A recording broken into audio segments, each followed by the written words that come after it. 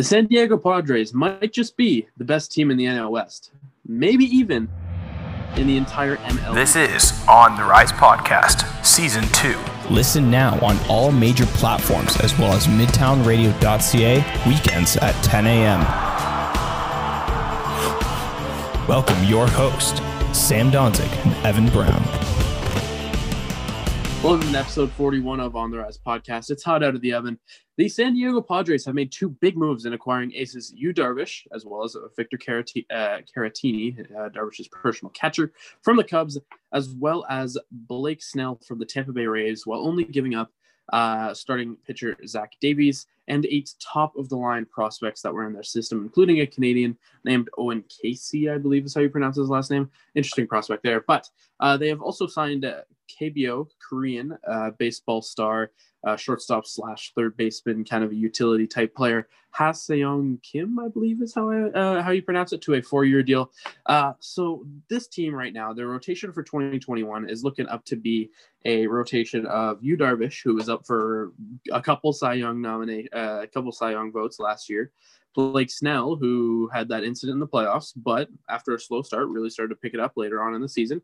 Young Chris Paddock, young Dinelson Lamet, and a couple other pitching prospects that could be moved or could be kept for a 5th starter. And then you even have in 2022, after Tommy John surgery, adding Mike Clevenger into the mix, who they got at the trade deadline. So, Sam, my question is right now, does this team appear to be better than their division rival in the LA Dodgers? Because right now, looking at it, they have a stacked rotation. I mean, even their 5th starter could be per Jeff Passan, could be a couple different guys. One of them, Lucchesi, Morion, Weathers, all different guys they could have in there. But even I don't remember his first name, but his last name's Gore, and he's arguably the best pitching prospect in the MLB right now, who they didn't have to give up to get either of these aces, which I think is crazy to think about. And some even say, including Jeff Passan, think the Padres have the best prospect pool in baseball still, despite giving up 8 top-of-the-line prospects in these deals to get top-of-the-line pitching. They're clearly not going to be done. And to me, I think with their star-studded lineup, Tatis is going to be outstanding next season. And now you have the pitching that they've so desperately needed. You could even take one of those 5th starters that, I mean, injuries would mean you want to keep a couple of those guys back just in case. But you could deal like a Lucchesi or a Morion and get a bullpen pitcher out of the deal. And now you're set, really, because once you have that relieving core set up, you already have an outstanding rotation for the next few years, and you already have the basis of really good offensive team with a base of Fernando Tatis. Like, the Padres are going to be scary good over the next couple seasons, and I think they are better than the Dodgers at this point. I mean, the Dodgers still have yet to make a few moves in the offseason, like we know they will, and it's going to be hard for them to beat the Dodgers, but in a one-on-one game, I think sometimes I would still take the Dodgers. That would be a tough choice. But over a series, I think the depth that the rotation has for the San Diego Padres, like, obviously the Dodgers do have still Kershaw, Buehler, a couple other names in there. I don't know why I'm drawing a blank, but obviously when they had Ryu, they had a much deeper rotation. But now the Padres, I think, have the deeper one. And if you go into a 7-game series, I'm taking the Padres, man. This Dodgers team doesn't look as good as the previous was. They still have David Price. Yes, who knows how he plays coming off of a year where he opted out for COVID. But I think, honestly, this Padres team looks the deepest it's ever been. And I think this is the best challenge for the NL West to take down the Dodgers we've seen in years. It has been tough to take down the Dodgers pretty much every year, consistently putting up a 100-win season, unless, of course, you're in a 60-game season like we were last year. But I think this Padres team could take it all the way. And now even with Ha-Seong Kim, who I know the Blue Jays were interested in just as another utility bat, I think in the KBO last year. Let me see what his reported stats were.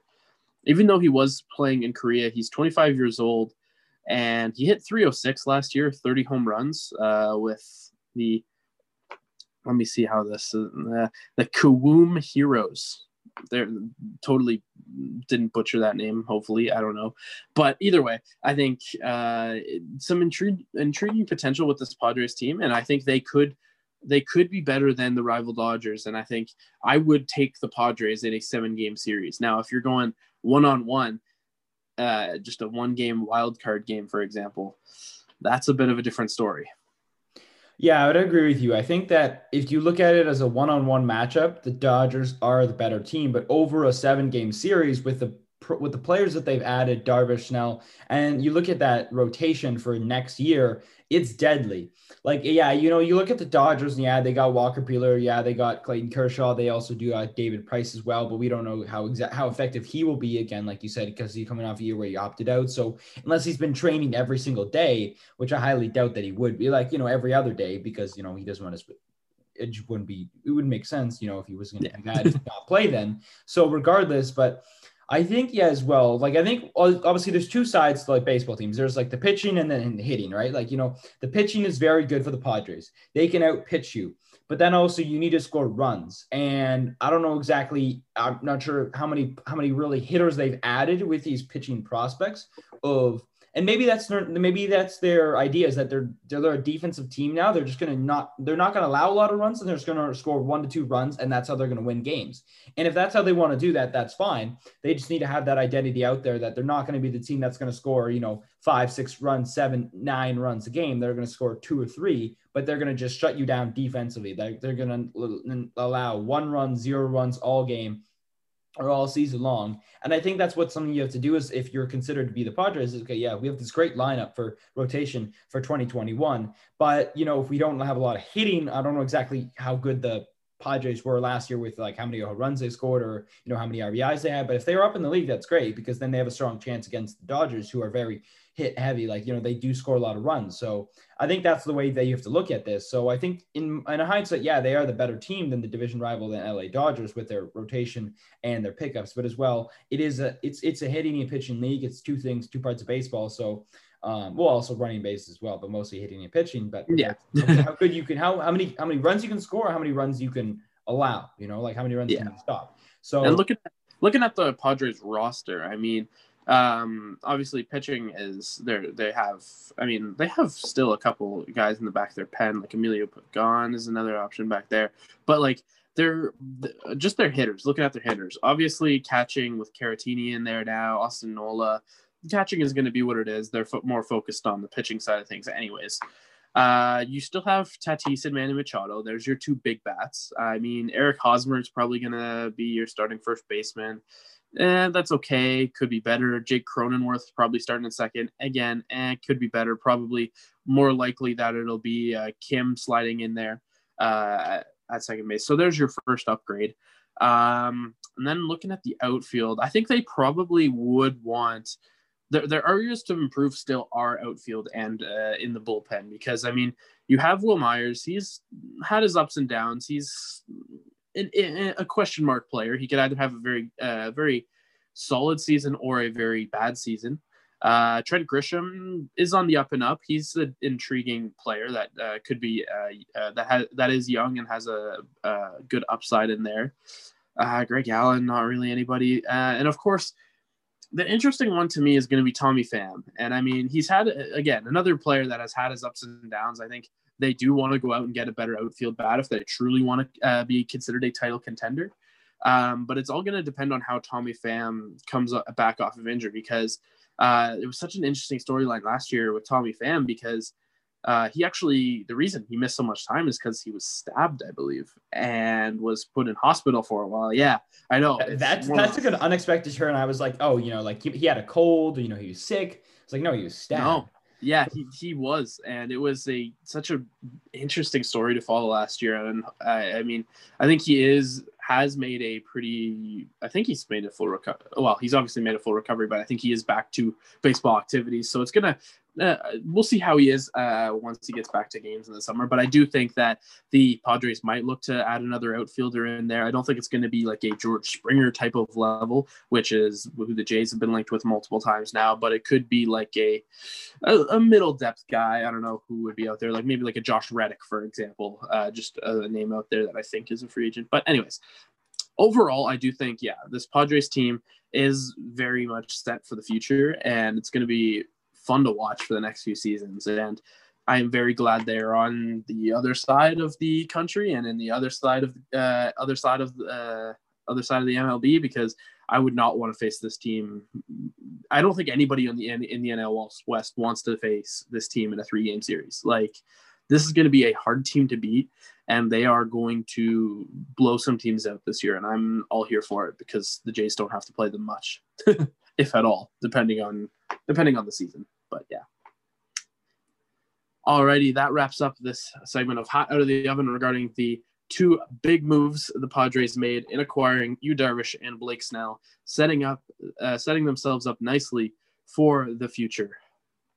Alrighty, moving on into our next segment of the day. We have our NFL Week 17 preview and sort of playoff predictions here, as we have two very interesting races going into the final week of the NFL season, starting off with the weird and wacky NFC East that is.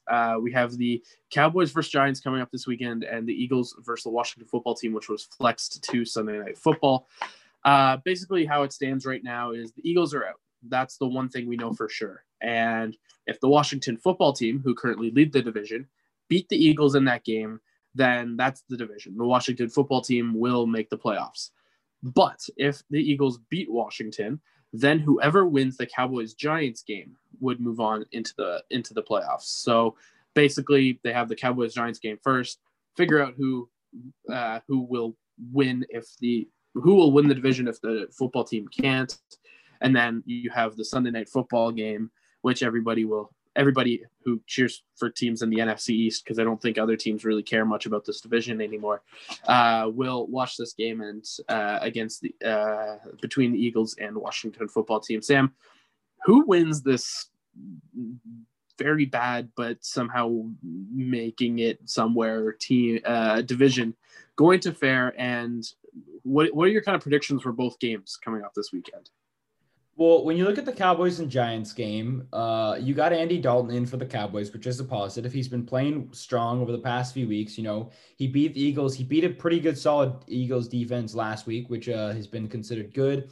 The Giants, on the other hand, Daniel Jones really hasn't just that impressed me that much this season. Honestly, Colt McCoy's been better at quarterback, to be perfectly honest.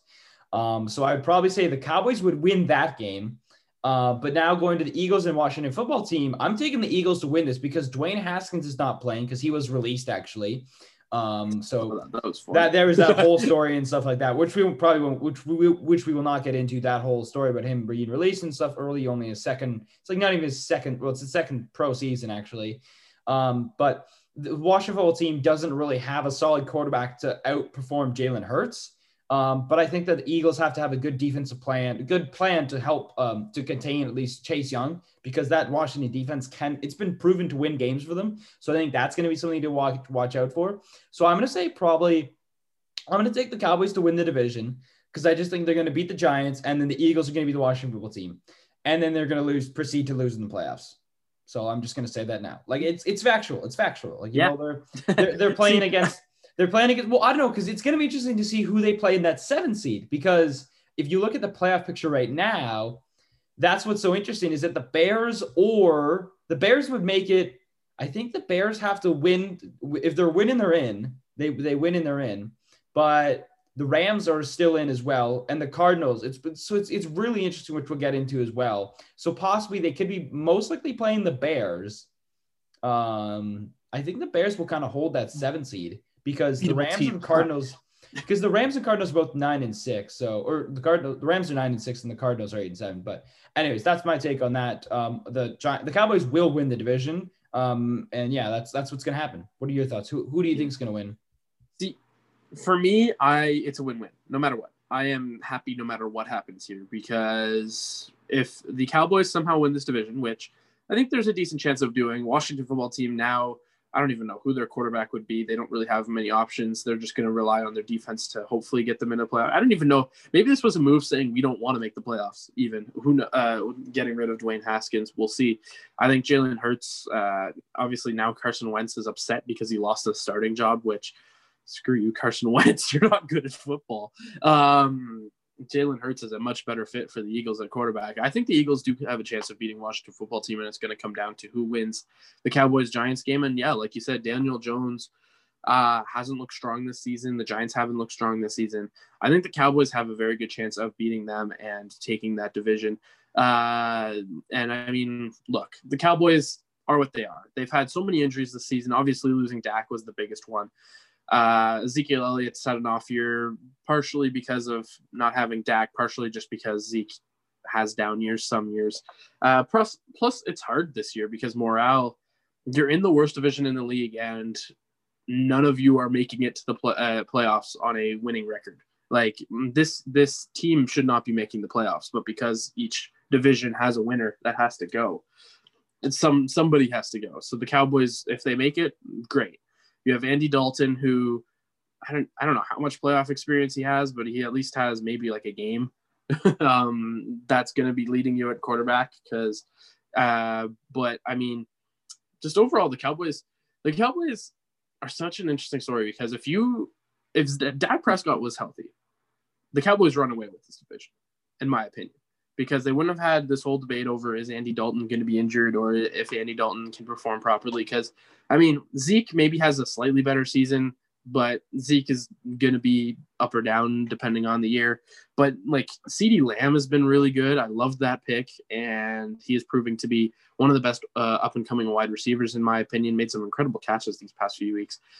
Michael Gallup has been impressive. Like the Cowboys offense, let's not focus on their defense. Their defense is what it is because of injuries and stuff like that. But the Cowboys offense is a pretty solid offense. And I think they run away with this division if Dak is fully healthy. I'm not saying they're going out and winning the Super Bowl, but they at least run away with this division, and this wouldn't be happening in my opinion. But even if say they lose to the Giants or say Washington wins, I don't care. We get a higher draft pick. That's totally fine. It's building for the future.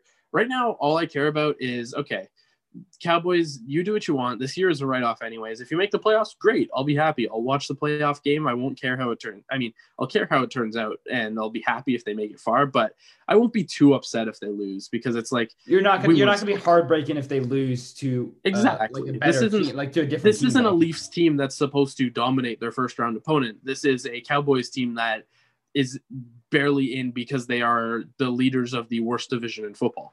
Like, and if they don't make it in, well then great. We're building for the future anyways. This year does not matter for the Cowboys. They are all focused on next year.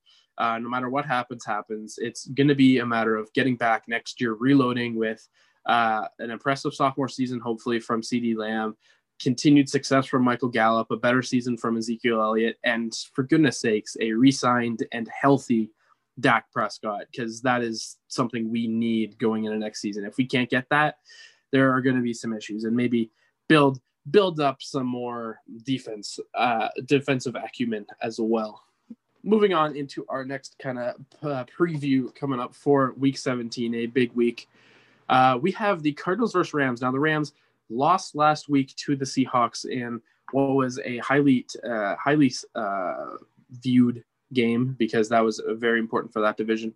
The Cardinals coming off of another loss as well. It's pretty much win and you're in for these teams. So who's winning, Sam? Can the Rams back up John Wolford, I think that's how it's pronounced, lead them to victory after Jared Goff broke his thumb in this past week? So he will be out for this game. And how effective will Kyler Murray be, who is also dealing with some underlying injuries there? I can't remember what he had, but who is winning this game? Yeah, it was a lower leg injury for Kyler Murray. And it's interesting because it's like the Rams backup John Wolford is an AAF guy. So he hasn't what is that? I don't think he's never like played in the NFL. I think it was his AAF stats, if I can say that correctly. I think I have him here. So he was 130 of 206 passing for 1,600 yards, 14 touchdowns, 7 interceptions at a quarterback rating of 95.9, which isn't bad, you know?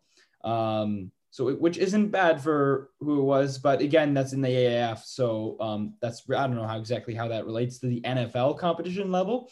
But for me, it's like, I don't know, if Kyler Murray can go in there and he can be somewhat effective, then I think they can win. But the biggest problem is like the Rams defense is still there, right? The Rams defense can easily just, shut down Kyler Murray, and John Wolford can hand it off to But the biggest thing as well with the Rams is that they don't have a guy like Todd Gurley anymore. Like, I'm not sure, like, No. they have a decent running back, but like if they had a guy like Todd Gurley, I'd be like, okay, hand the ball off to Todd Gurley 95 times and he'll go win you the game or something like that. Or like 100, like he'll go win you the game. Like 80% of the snaps he's going to take, or like 75% of the snaps. It's kind of like a Taysom Hill situation where it's like, you have this backup quarterback who doesn't have a lot of experience actually playing quarterback. Right.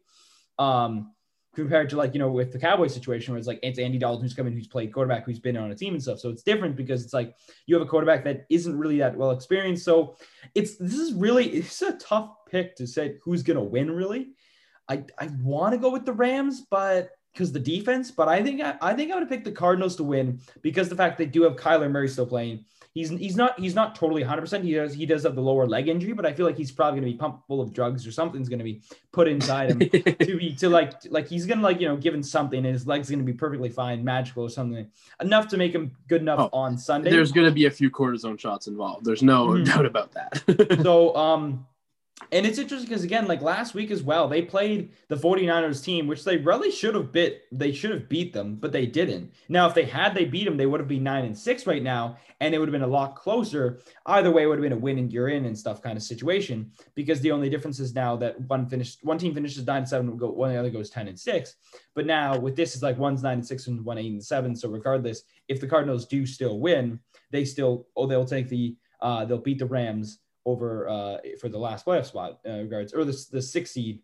So in my mind, I'm taking the Cardinals to win. I just think that Kyler Murray is going to be a little more effective than John Wolford. But if the Rams somehow are able to win, then I think it's going to be a miracle for sure. Yeah, it's so interesting because, like you said with the Rams, like I think the best example for me is, you mentioned the Saints, which Alvin Kamara.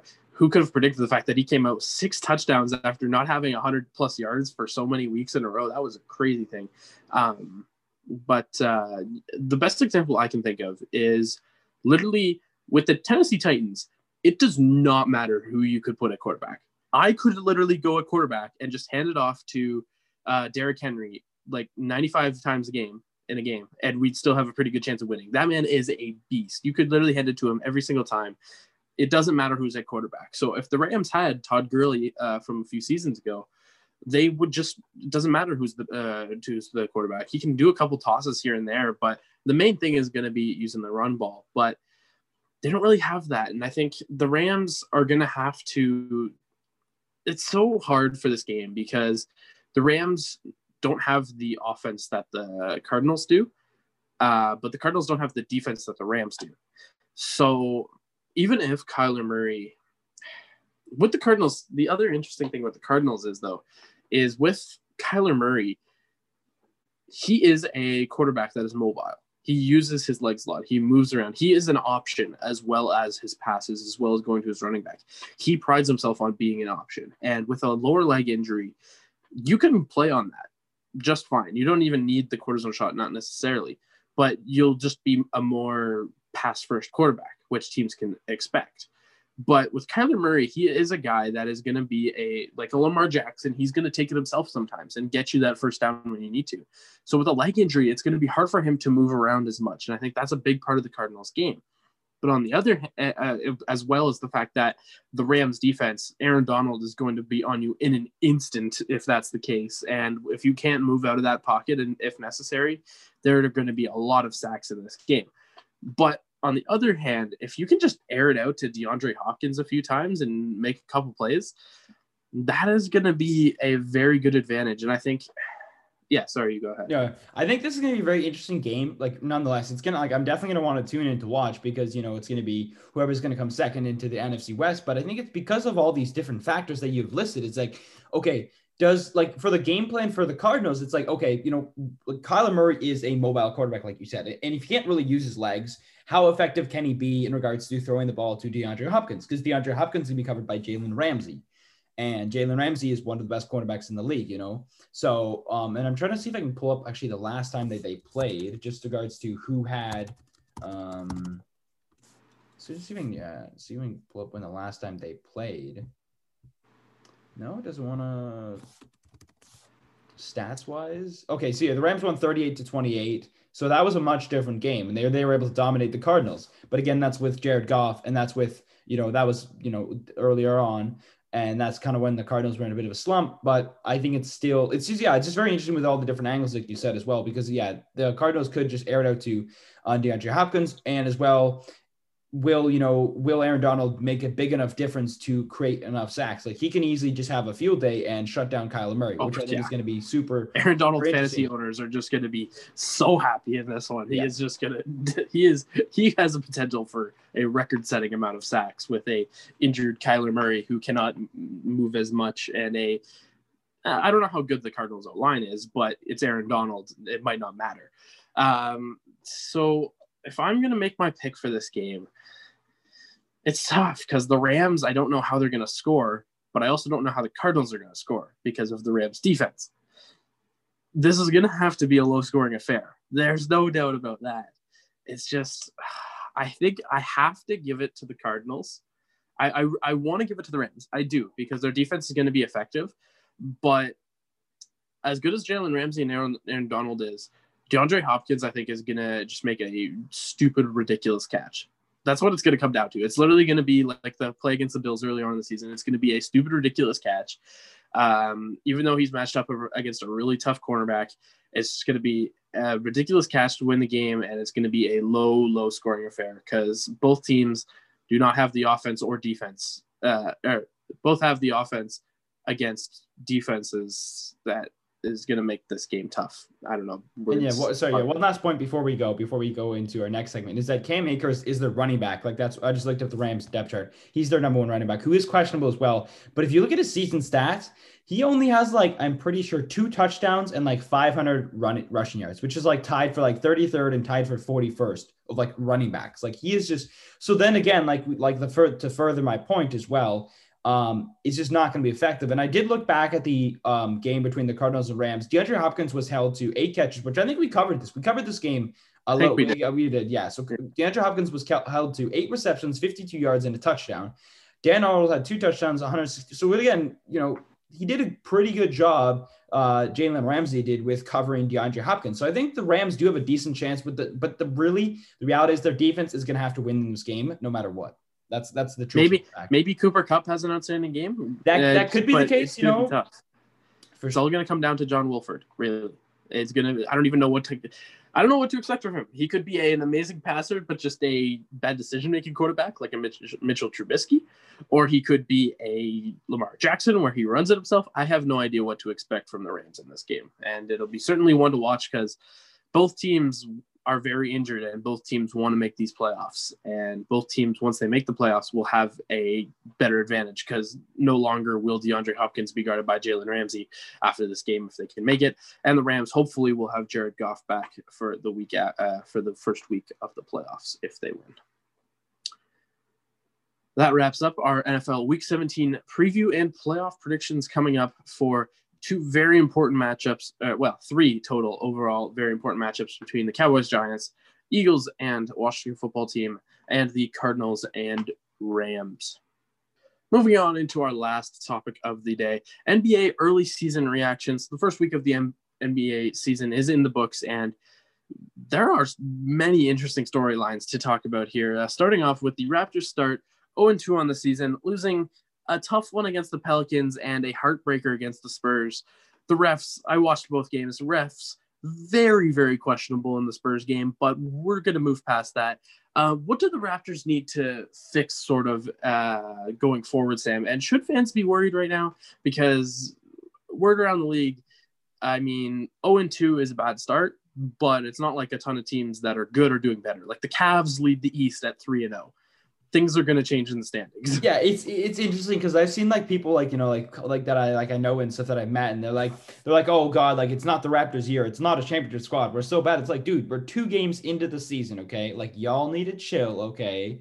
Like, yeah, we lost to the Pelicans. They're a pretty good team. They got Zion, they got Brandon Ingram. The Spurs, we choked that game. Not gonna lie, we were winning with it's like 114, 110, and then all of a sudden it was like 119. I was like, oh, they went on a 9-0 run in the last. I was like, how is that possible? So really, what they need to do is they need to just, I think in the games, like I haven't looked at the stats regards to. I know they really haven't been shooting the 3 ball well, Overall, I don't think the past 2 games, referees aside, you can worry about the referees or not, but regardless, the bottom line is that you have to win a games without the refs. That's what you have to do. You have to really, and I know this is going to sound super cliche, but if you are more effective with your shot selection, either be a higher 3-point percentage and a higher field goal percentage, you're going to win the game. It's like numbers don't lie. When you look at games where teams lose, is because they struggled to shoot the 3-ball, or they struggled to shoot free throws, or they were just out rebounded. Like certain numbers, certain stats stick out. And I think the biggest thing the Raptors need to fix is just calming down a little more in games and getting comfortable. Like they're 2 games into the season. It's probably some rust, like they haven't played in a long, long time. There was only a few preseason games, which isn't a lot, like compared to there usually is. I'm pretty sure there's usually a little bit more. And as well, there was no summer league for a lot of the rookies, right? So a lot of the rookies coming into the game don't really know what to expect, or don't really have a lot of experience coming into this game. So, and I don't think fans should be worried. Like we're 2 games into the season. Now, I said this earlier, and I'm going to make sure I get this right. If through 10 games we are 1-9, then I think I'm going to be a little more worried.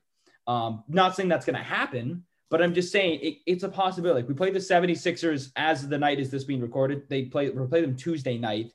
So the 76ers are 2-1. But I don't think right now, in this current stature, people are looking at records and they're taking them out of proportion.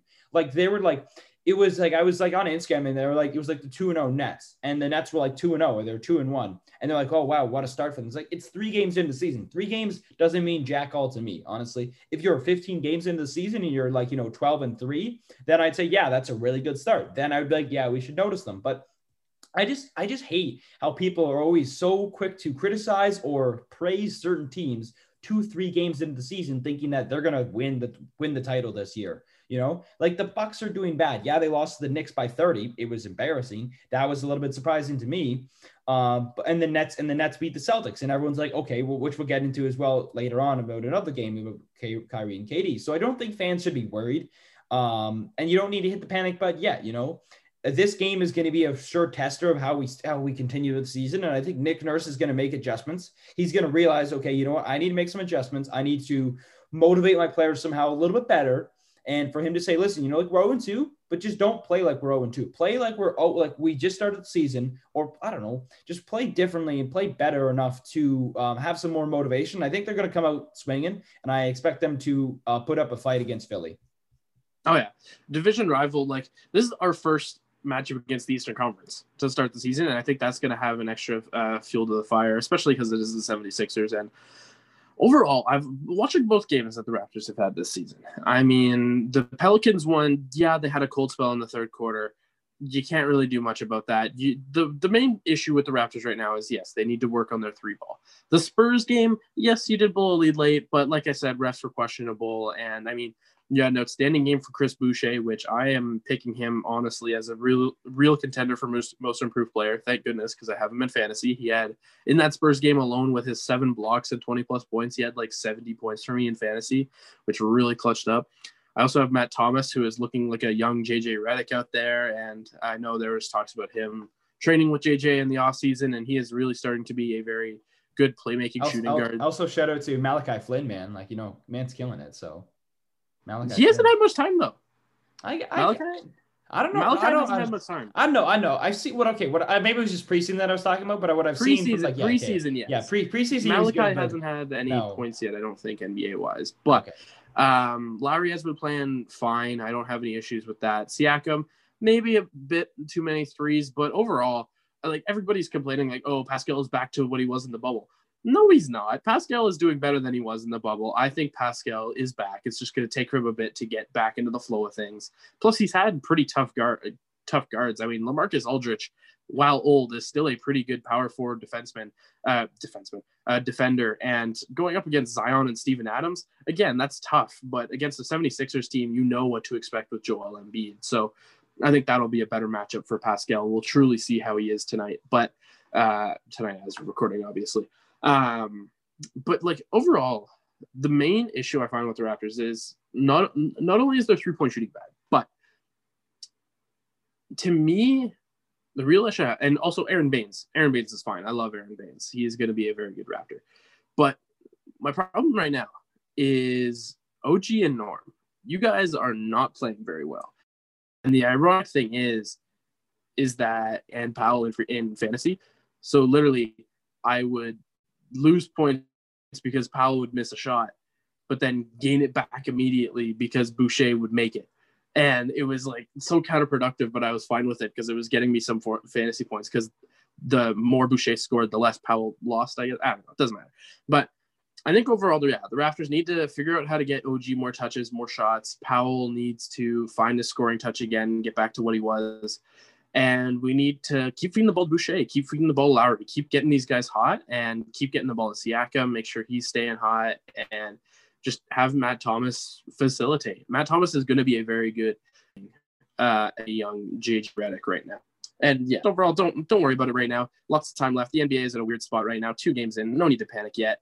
The Raptors can figure this out. They are a championship-minded team. They're not in a bad spot yet. Don't worry about it. Like I said, Cavs are 3-0. The Cavs are not a 3-0 team by any stretch of the memes, and they've been playing some pretty meh teams. So don't need to hit the panic button yet. If we beat the Sixers tonight, I'm sure the reputation around the team will change immediately. But even if we don't, still, no need to hit the panic button yet. We have a tough schedule to start out the year. We'll be fine. We'll get back on track. Don't worry about it. Anyways, moving on into our next topic for the NBA early season. The Mavericks absolutely destroyed the Clippers by 51 points. Obviously, the only asterisk to this game was that Kawhi Leonard was not playing in this one after getting hit in the face by Serge Ibaka, ironically, because he did that to Ibaka a few years ago in the playoffs when they were both on the Raptors.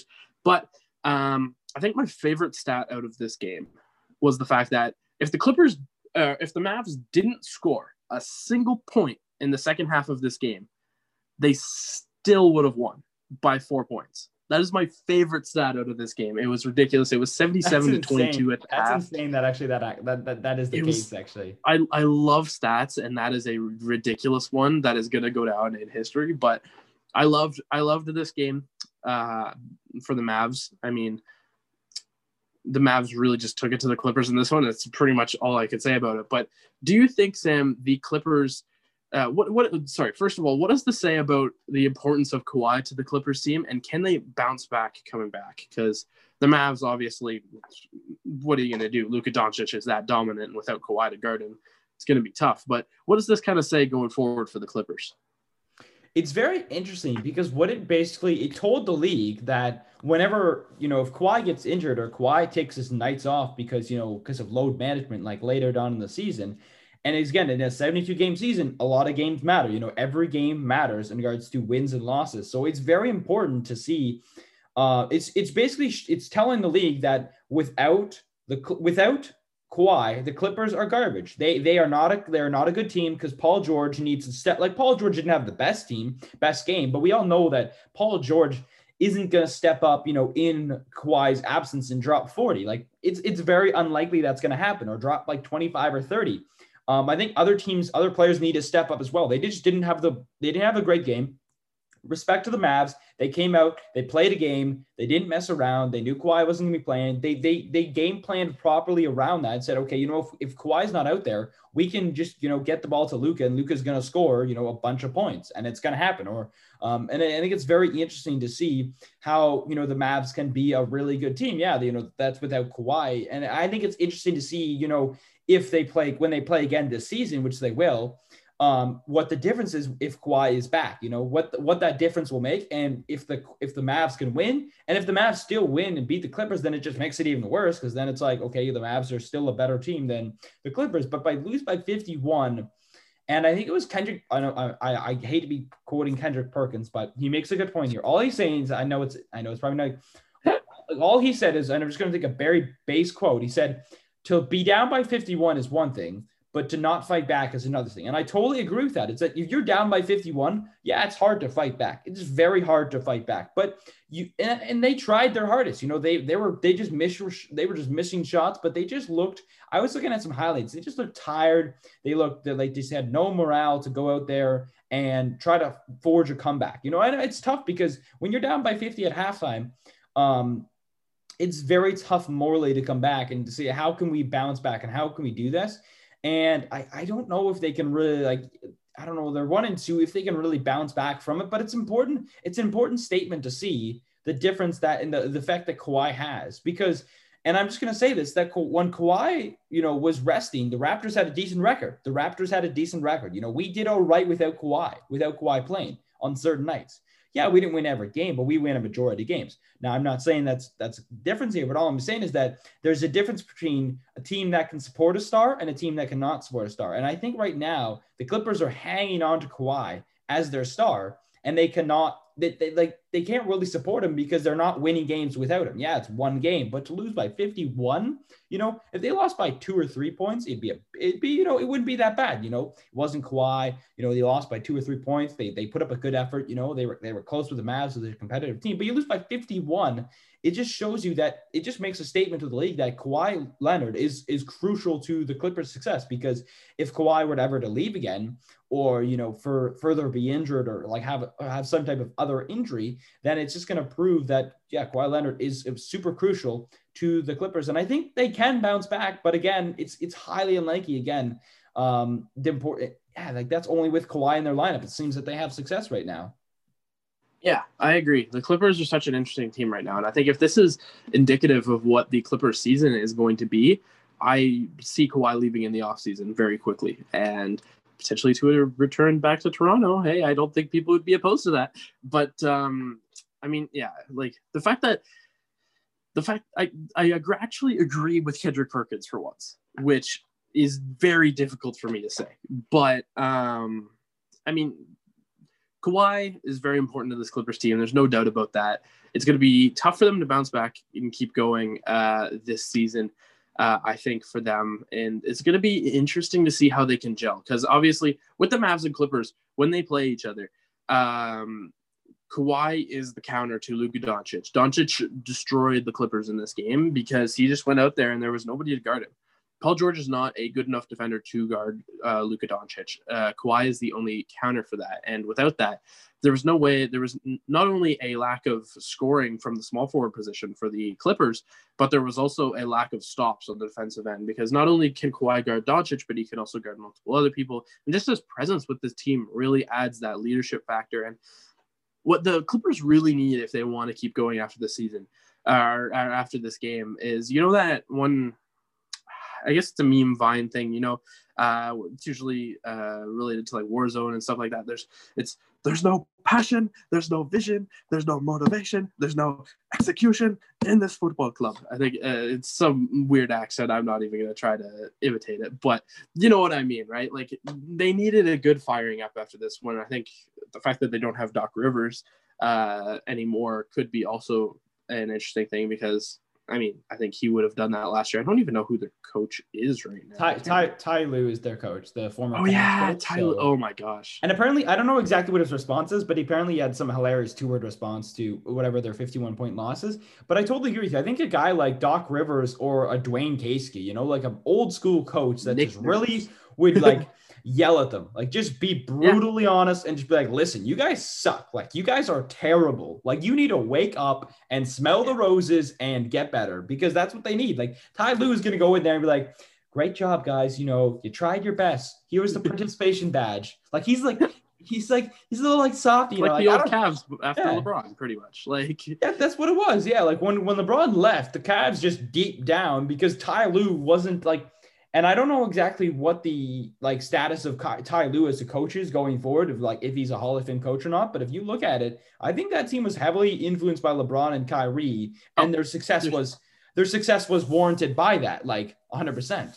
There's no way Ty Lue did anything with that Cavs team. It was all LeBron running the show. Ty Lue was just the face, the fish-faced looking guy. He was the pretty boy that was like, oh, I'm the coach of the Cavs. Boy, though. I know that's the thing. He's the pretty I don't know. He's the pretty boy. He's just the poster boy. Like the poster boy is what I mean. Yeah. He's just like, okay, here's our head coach. It's kind of like the Nets situation where Kyrie was like, oh, we don't need a head coach. That was pretty much them. Like the Cavs, they probably didn't need Ty Lue. They could have won games without him. Obviously, of course, first game of the season, Kyrie is like, hey, we actually like Steve Nash. Yeah. Yeah, he walks back to.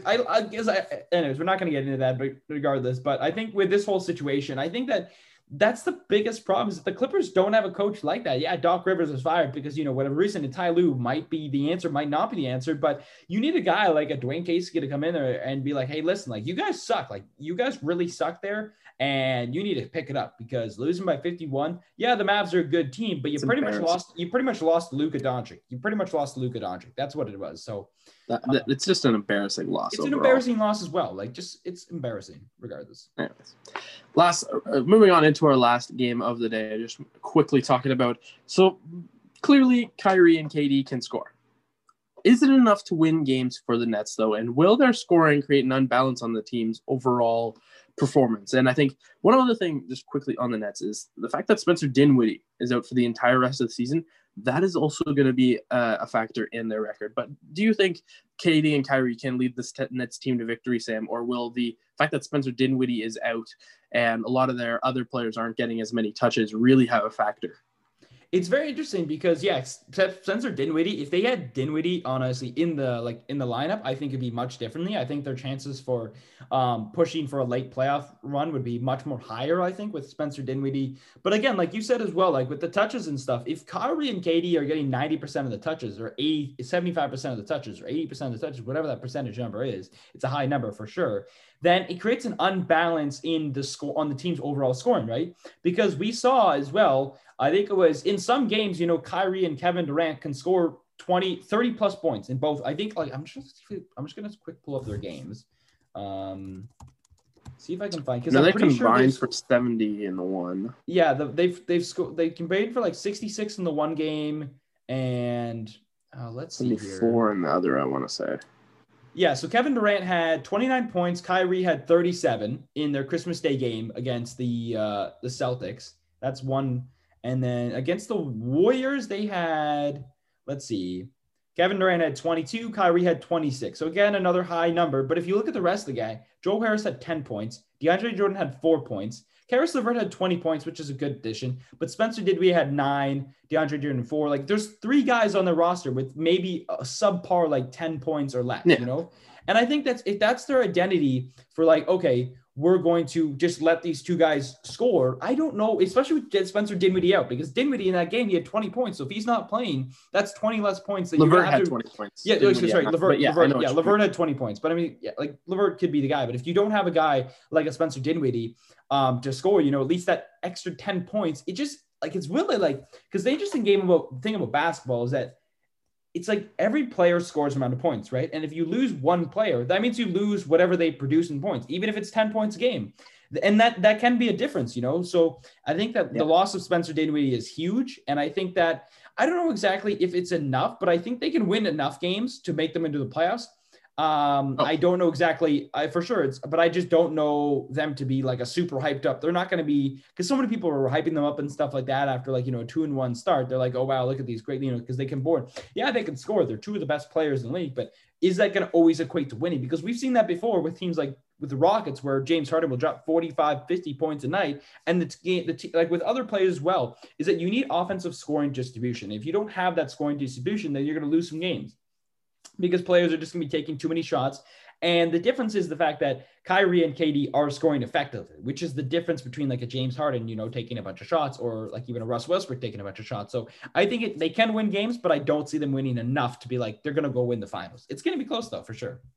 Well, see, the greatest finals winning teams, like the Raptors from 2019, for example, are deep. They have a lot of guys who can average like 10 points at least a game, or 20 points a game, or just solid overall full complete effort. And if you have 2 guys that are scoring all the points, then some of the bench players will be slacking a little bit. Like Joe Harris is a really consistent shooter, and if he doesn't get enough touches, he is going to slowly lose the amount of his percentages, and he's going to slowly lose. Like, he is a guy that once he hits 2 shots, he is hot. He can hit and go out and hit like 5 more, and then he's good for the rest of the game. But if you give him like 1 shot in the first and 2 shots in the fourth, like, he's not going to be consistent enough to be a top of the line help to your team. And I think that's something KD and Kyrie will learn. And I think as well with these teams where they have a dynamic duo, and especially with 2 guys like Kyrie and KD, the rest of the guys on the team are going to notice, hey, they're not going to be passing the ball as much to us. And that might cause a rift in chemistry. And a guy like Karis LeVert, who is a up-and-coming star, yes, he did have 20 points in the first game of the season, but say he goes out and has only 5 on the one night, even though he went like 1 for 2 from the field and had a couple free throws or something like that. Like, if they don't pass him the ball and they just jack up shots and try to isolate and just do that, then Karis LeVert is going to be like, hey, where's my points? Where are my touches? Where is my chance to help out this team? And I wonder if that creates a bit of a rift. And I think that'll be seen maybe a bit more in the playoffs as well. Because I do think this Nets team, no matter what, is going to be a playoff team. It's just going to be a matter of how far can they go. And to me, I don't think, especially with the loss of Spencer Dinwiddie, they will have enough depth and enough scoring to make it all the way to a finals at this point. I think they are for sure a very overhyped team right now. And I think one point as well that you're just kind of talking about as well. So kind of looking at some of the other games as well, the two past games where they lost against the Hornets. Kevin Durant had 29, Kyrie Irving had 25. And then you look at everyone else, 13 for Joe Harris, 1 for DeAndre Jordan, 5 for Spencer Dinwiddie, 10 for Karis LeVert, 8 for Jarrett Allen, 11 for Timothy Luwawu Cabarrot, which I think is surprising to be a decently player. Actually, I think he's going to probably be a bit of a surprise. Like, he had 11 points. TLC is a really good player. Yeah, TLC had TLC also is known as So he had 11 points as well. But then if you look at the Nets game again, or if you look at the Grizzlies game versus the Nets, of course they're not playing. But then Timothy, like TLC, steps up. He got 21 points. Taurean Prince has 9. Karis LeVert has 28. Chris Chioza has 14. So like these players can, score. These players can score points.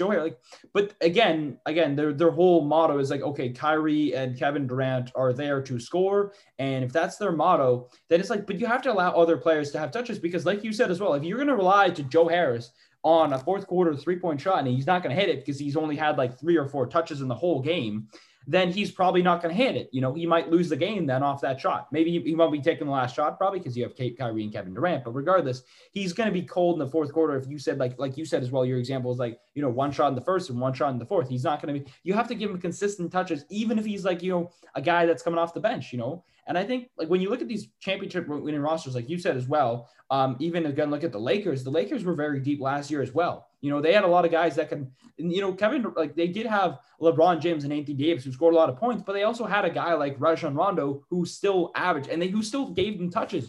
They weren't too ball hog type, they weren't those types of players. And I think that's what the Nets have to do.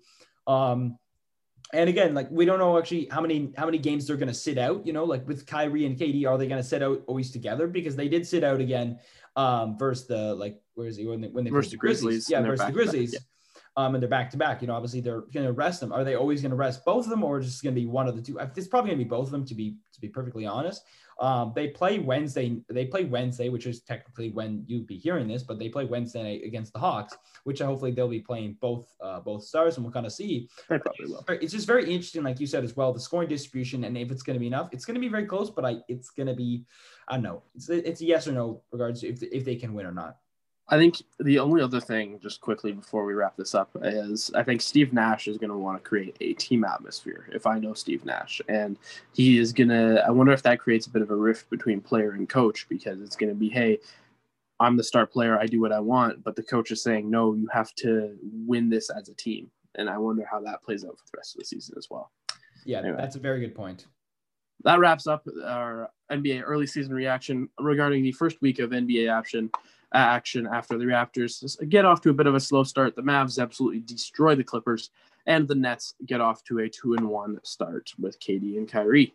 That wraps up this episode of Season 2 of On the Rise Podcast. You should follow our Instagram @Rise Podcast, listen in on midtownradio.ca, and visit our website, ontherisepodcast.ca. We will see you on Saturday.